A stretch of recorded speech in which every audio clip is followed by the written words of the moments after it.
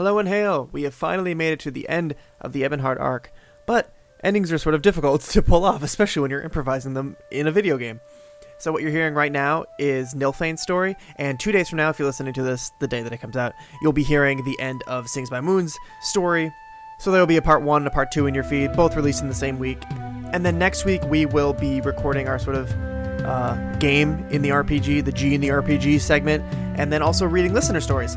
And then from there, we will be moving on into our next storyline, which we're pretty excited about. This has been a crazy experiment that we did not really know what we were doing with, and now we have a pretty good idea of what we want to do next. And we're very excited. We hope you guys are excited. We hope you guys will join in on the fun. And for now, please enjoy the end of Nilfane's story.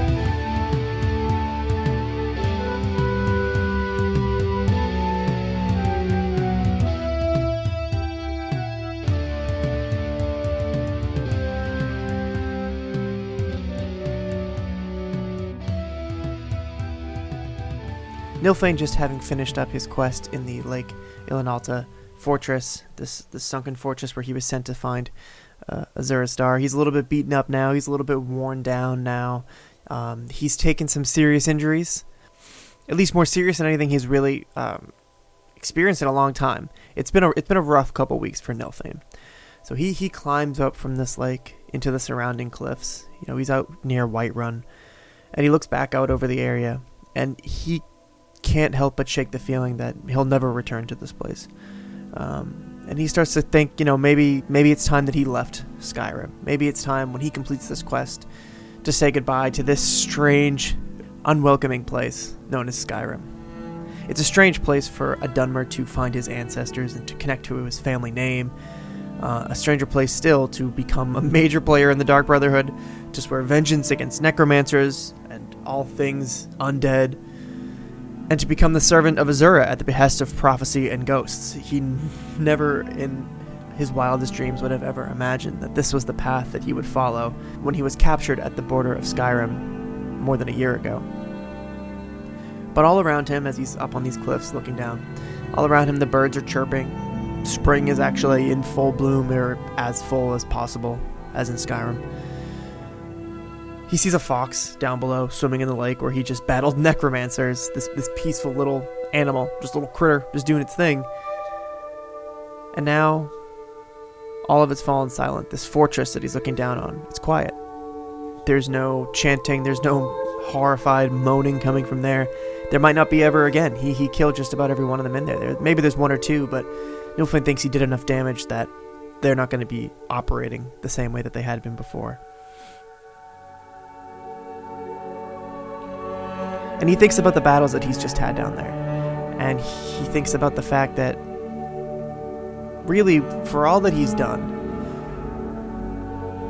joining the Dark Brotherhood, even joining the Thieves Guild, his hunting, his fighting necromancers or vampires, whatever it is, whatever path that he was choosing, even when he went to go join the Dawn Guard, or he's never really been anything more than a weapon for himself or for somebody else.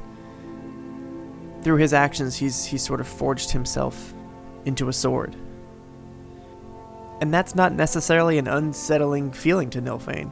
A sword, a weapon, is something that brings death. Sure, it's something that brings violence, but a sword, but a weapon, it has a purpose. And he, in some ways, believes it now, especially that he's on this path with Azura. He believes he is serving a purpose, an actual purpose. The sky is perfectly blue when he heads north. And when he returns to the shrine of Azura, there is no trace of the storm, and he can see every star. Night has fallen now. You know, the first time he was at Azura's statue, her shrine, the wall of storm that surrounded this place was nearly impenetrable, and it was one of his greatest trials, was just climbing the mountains just to get to this shrine. But now it's perfectly clear. He can see the stars, everything's great. Aranea, the prophet, the Dunmer who told him of this prophecy that he was supposed to fulfill for Azura. Aranea takes the broken star, Azura's star, and says that Azura will restore it, but he must speak to Azura himself. So she sort of chants or prays to Azura, and then suddenly Nilfane, he hears Azura speaking to him, and it's a lot more deliberate and upfront than the ancestors' voices have been. This feels like true spiritual or true psychic communication, sort of. Whereas these ancestors, these ghosts, seems like there's something like far away that is struggling to reach him, sort of. This is deliberate and like in your face. And after a short amount of dialogue, she's basically like, hey, Nilfane, thanks for the favor. However, Malin, the necromancer who stole the star, his soul is still trapped within Azura's star, within this soul gem, causing it to be corrupted. She can fix the soul gem, but she can't purify it until he's gone. So she sends Nilfane inside the star, into this crystalline, shimmering dream. And he's literally transported inside of a soul gem, and it's like being inside of like a snowflake or a shard of glimmering ice. There is just these crystalline, light blue beams of soul, of energy. I don't know. He doesn't know how to describe it. But he walks in, and sure enough, he sees who he believes to be Malin. The only glimpse he had of him in real life was of a skeleton, so... But he turns to him, and he knows immediately, and he says, you can't escape your fate, Malin. Fate and death are one and the same. And Malin is having absolutely none of that. He says he's not going to let Nilfane take him. He says this is his territory. He's not going to let some outsider come in and screw around with him. And Nilfane's like, okay, here we go. He takes a few steps forward, and then something appears. A Dremora churl. It's this horned Darth Maul looking motherfucker, and it's casting fire. It's a demon, and Nilfane has seen a lot of things, but he has never seen a Dremora before. He's never seen a demon like this. The space is rather limited, so Nilfane has no choice but to rush at this Dremora and try to take him down as fast as he can. The demon tries to hold him off with a weak fire spell while it prepares something a bit stronger in its other hand, but Nilfane doesn't give him the chance. He loses himself in the act, this killing. Steps away from himself and becomes his blades, swirling, slashing, killing. The Dremora crumbles to the ground, its fire gone out. Good, Nilfane thinks. Even demons can die. He turns back to face Malin. Malin walks on by him, further down this crystalline path. Nilfane thinks to kill him, but decides to follow instead. It's then that a second Dremora appears. Nilfane would have laughed if he was capable of such a thing. The Dremora didn't stand a chance. A third awaits at the end of the path. Nilfane kills him too. Or he kills its soul? It's only now that he wonders just exactly what he is here. Is this his true body, or a representation of it? Is his soul now bound here with Malin and these demons? And the demons, is that what becomes of the souls of men trapped in this place, or are they from another realm of oblivion? When at last there are no other paths, Nilfane has sort of followed Malin down this crystalline path, and there's been these little branching alcoves and little walkways here and there are always just Dremora there that he fights and he kills, and they all look the same. They all cast the same type of spells, and Nilfane wonders if these are almost different shades of Malin himself, but he pursues Malin down this path, and when he gets to the end, there's another huge crystalline structure jutting out, and he looks all around it, but there's nowhere else to go, and Malin still doesn't seem hostile. He's essentially just a soul trapped in this dream, this soul gem here. And Nilfane, at that point, he's like, okay, I don't want to be in here myself. I'm not trying to be trapped inside of a soul gem forever. So he does the only thing he can do, and he cuts down Malin. You're welcome, he says, as he drives his swords through Malin's chest. Because he thinks he just did him a favor. This man was going to be trapped inside this soul gem forever, but with this death of his soul, or this purging, whatever it is, in a way he's free. Even if he's dead, death is freedom. And with that, Malin dissolves, and at last, the star is purified. Thankfully, Nilfane is drawn back out of the star, and is not left there to die. And Azura bequeaths it to Nilfane. And then she is gone, and he is free. All of the last few weeks' worth of traveling and fighting and dreams and voices and service to Azura, it's over. Just like that. Aranea, the prophet, congratulates Nilfane and praises him for a job well done, and she offers him her assistance if ever he should need it. But she is dismayed now that Azura is gone, and will offer no more prophecy. But it was her will that spoke to you and brought you here to purify the star, so all is well, Irenaeus says. It wasn't her who brought me here, Nilfgaard says. She furrows her brow. Of course it was. I received the prophecy of your coming. That may be so, Nilfgaard continues, but it was not her voice I heard guiding me here. The voices of my ancestors led me here. She frowns again. I see. Very well, then. She seems very uncertain and confused, and Nilfgaard is... he's a little bit ambivalent to that. He doesn't really care that she's confused, but he doesn't really know why she's confused either. Nilfgaard bids her farewell and journeys south. He now has the star. He now has the Star of Azura, this super mega soul gem. But he has no idea what to do with it. And that feeling of warmth and satisfaction that he had gotten, I guess by doing the behests of his ancestors, that feeling has not yet come to him. And so that night he gets a room, and he sleeps.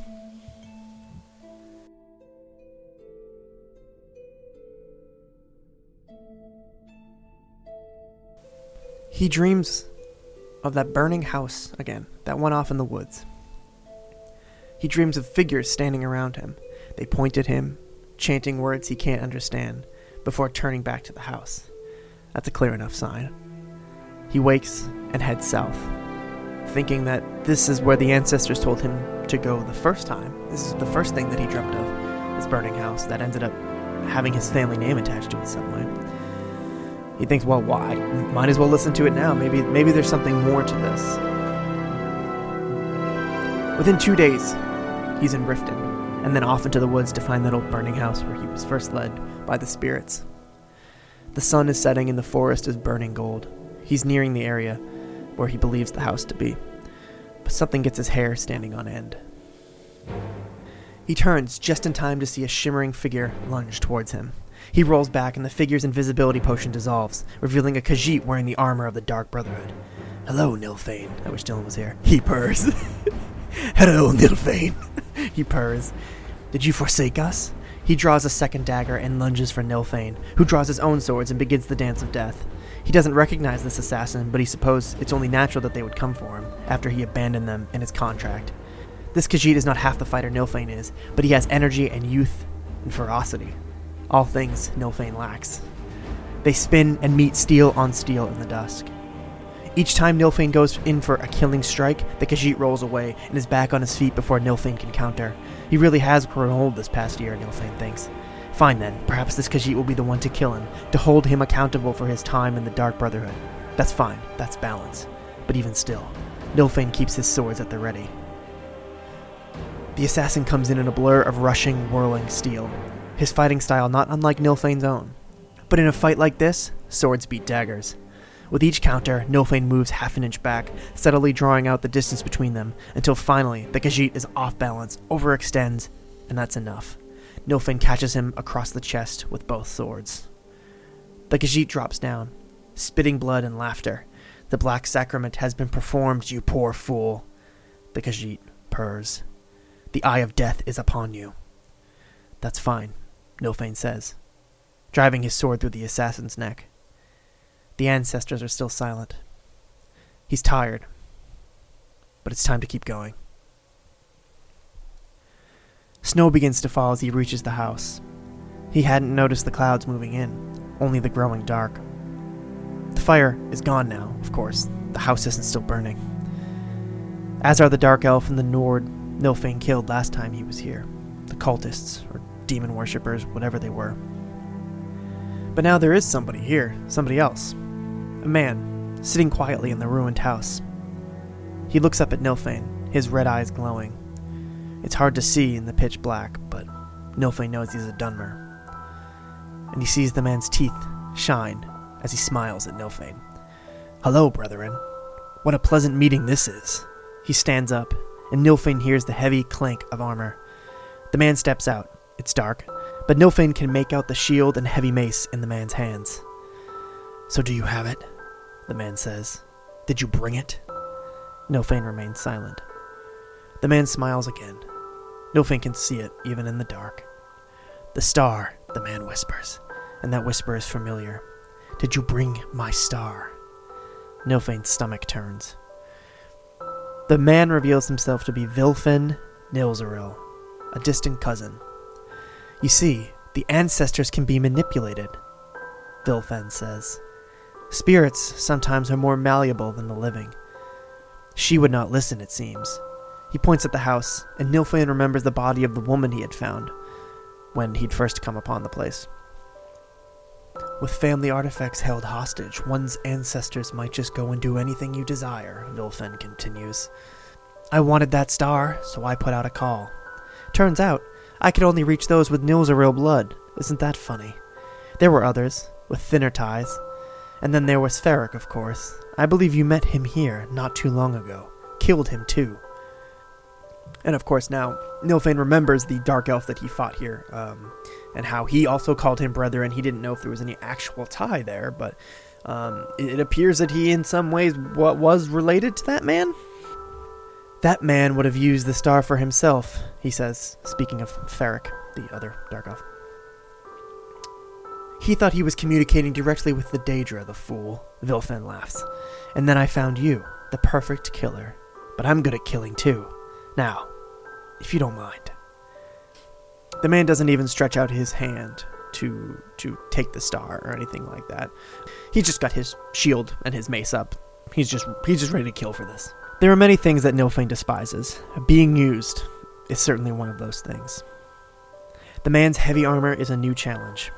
Usually when he is fighting a heavily armored opponent, Nilfgaard has the advantage of stealth or range or speed, but it doesn't look like it's going to be that easy here. He draws out his swords. Normally he would set them spinning in his hands, sort of creating optical illusions or getting momentum moving, but he just holds them low and waits for Vilfen, who may be some sort of cousin of his. He waits for this other dark elf to start approaching him. He doesn't like to have to be reactionary, but he also doesn't know what his opponent here is capable of. So with his swords held low, he waits. He stays light on his feet, and Vilfen comes in with the mace, swinging hard, down, thuds into the dirt, time and again, shooting up rocks. He takes a chunk out of the side of a tree nearby. A few times he even catches Nilfgaard in the arm, or as Nilfgaard deflects a blow from the mace, he chips a bit of his blade away, and Nilfgaard realizes that he's sort of on the defensive here. He's being pushed back, and it's not an effective way to fight. He's not making any ground. Every time he swings in, the man has his shield there, or his mace there, or is moving back himself, and it's only after several minutes that Nilfgaard is finally able to get one blade up under the man's left hand, sort of diving towards his shield arm, while the other blade goes low for his leg, with this kind of widespread attack, one up above, one down below with both swords. And it's an incredibly vulnerable position, but he sort of forces the dark elf to drop his shield. And it's the first real major victory Nilfgaard has in this battle, is getting the shield out of this man's hand. Okay, now it's just weapon on weapon. And now it's sort of the standard way he's fighting. He's looking for openings in the armor. He's poking here and there with this sword. Sometimes he's drawing a little bit of blood, but the armor, it looks like it's ebony armor, something strong, something tough, and it's not going to be easy to get through, especially with his weakening, dulling blades here. He's using all of his ferocity and all of his energy, but he's still weakened from the fight with the necromancer, from weeks of traveling, from the battle with the Khajiit assassin just 2 hours ago.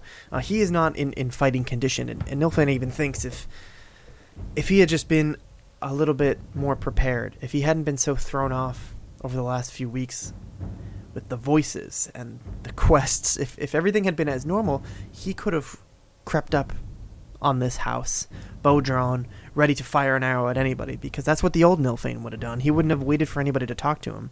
He would have thought, I've been led here, I should just shoot this man. But under normal circumstances, he wouldn't be at this house in the middle of the woods. So they fight, and they keep fighting, and Nilfgaard is able to get a few more cuts in, but he takes a few hits along the way. And it's finally when it seems like they're both starting to tire out that Vilfen swings up heavily with his mace, forcing Nilfgaard back on his heels. But instead of pursuing Nilfgaard, he steps back. A purple light appears in his left hand, and he aims it forward at Nilfgaard, casting a spell. And Nilfgaard knows immediately what it is. It's a soul trap spell. And Vilfen has just cast it on him. He feels this purple light sort of surround his whole body, and it doesn't feel like anything, but he knows it's there. He can sort of see it. He can feel it crawling on his skin. Damn it all. This is not good, he thinks. They're both weak. They've both been fighting for a few minutes now. They've traded blows, they've traded blocks, they've dodged, they've twisted, they've turned. But this soul trap spell, this purple light, will not fade away from Nilfgaard. If he loses now, it would not be good. It's just then that Vilfin's mace cracks into Nilfgaard's ribs. He feels himself buckle, and he drops back. The armored elf brings the mace down twice more into Nilfgaard, once shattering his left arm, causing Nilfgaard to drop his sword. The other blow strikes him in the neck, nearly snapping it. Death then, Nilfgaard thinks. So be it, but not yet. Not while the soul trap spell still remains. He ignores the pain and stumbles backwards, a single sword clutched in his right hand. Vilfen screams out a battle cry. Beaten and bloodied himself, but no less determined to win. Nilfgaard screams as well. He's never done such a thing, but this sort of primal life force, whatever's left in him, comes out with all the pain and all the violence and all the fighting and all the killing. He lets out a scream. Vilfen raises up the mace over his head and brings it down hard onto Nilfgaard. But Nilfgaard has already dropped into a slide, a desperate move that still costs him a blow to the back, but it's enough to slash Vilfen in the thigh, dropping him down. Nilfgaard, bleeding and broken and bruised, climbs on top of this Vilfen, this defiler, this man who made him believe that he was in touch with his ancestors to manipulate him, this man who had just been using him and his blood to achieve something that Nilfgaard has nothing to do with. He has just been a puppet this entire time. He raises his sword up over this man's heart and plunges it in. He rips the sword back out and staggers back to his feet, but only long enough to collapse again against the side of the house. Nilfgaard looks up at the falling snow. Skyrim, as ever, nature, as ever, is indifferent. Nature will go on long after he's dead. The only thing more ambivalent towards death than a weapon like Nilfgaard, it seems, is the ceaseless passage of time. And now it seems to have crawled to a stop. Nilfgaard doesn't feel the pain, doesn't feel his ragged breaths, doesn't feel the betrayal of his ancestors. All he can feel now is the sword still clutched in his hand. He waits for death to bring him down. That's fine, he thinks. That's fine. I've earned this. He's too tired now to notice the purple glow of the soul trap spell still emanating from his body. When Nilfgaard Nilzaril dies, Azura's star, the most powerful soul gem known to man or mer, takes his soul, trapping him with no one there to claim his power. The snow falls on the body of the dark elf as he breathes his last, sword still clutched in hand. His soul now bound to the star, somewhere in some far corner of Skyrim.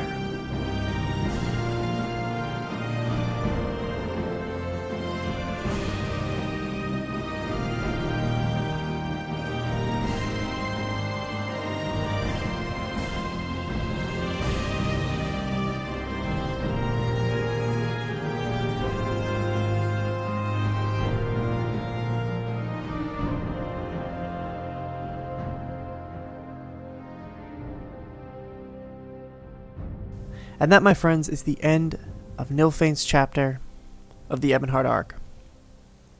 Coming up with an ending for a character is kind of strange when it's normally be like, okay, I've finished the Fighters Guild and now my character's done. With Skyrim, these characters always seem to go on and on and on, but I had to come up with an ending, and this is where I ended up. And I don't know if this will be the end of Nilfgaard for sure. His soul is somewhere for sure. But anyway, I hope that you guys enjoyed that, and I am looking forward to hearing Sings by Moon's finale, and I hope you guys are too, so check that out. It should be up within 2 days of this one, so if you're listening to this anytime in the future, it's probably the next episode on your feed. Anyway, thank you for listening. You can follow us on Twitter at Pretenders Guild and send us your stories. I think you still have a week to do that. You can also send your stories to thepretendersguild@gmail.com. I will put those links in the description of this podcast, in the show notes. I'll throw them in the show notes. Man, I need Dylan as my co-host. All right, see you guys next time. Later.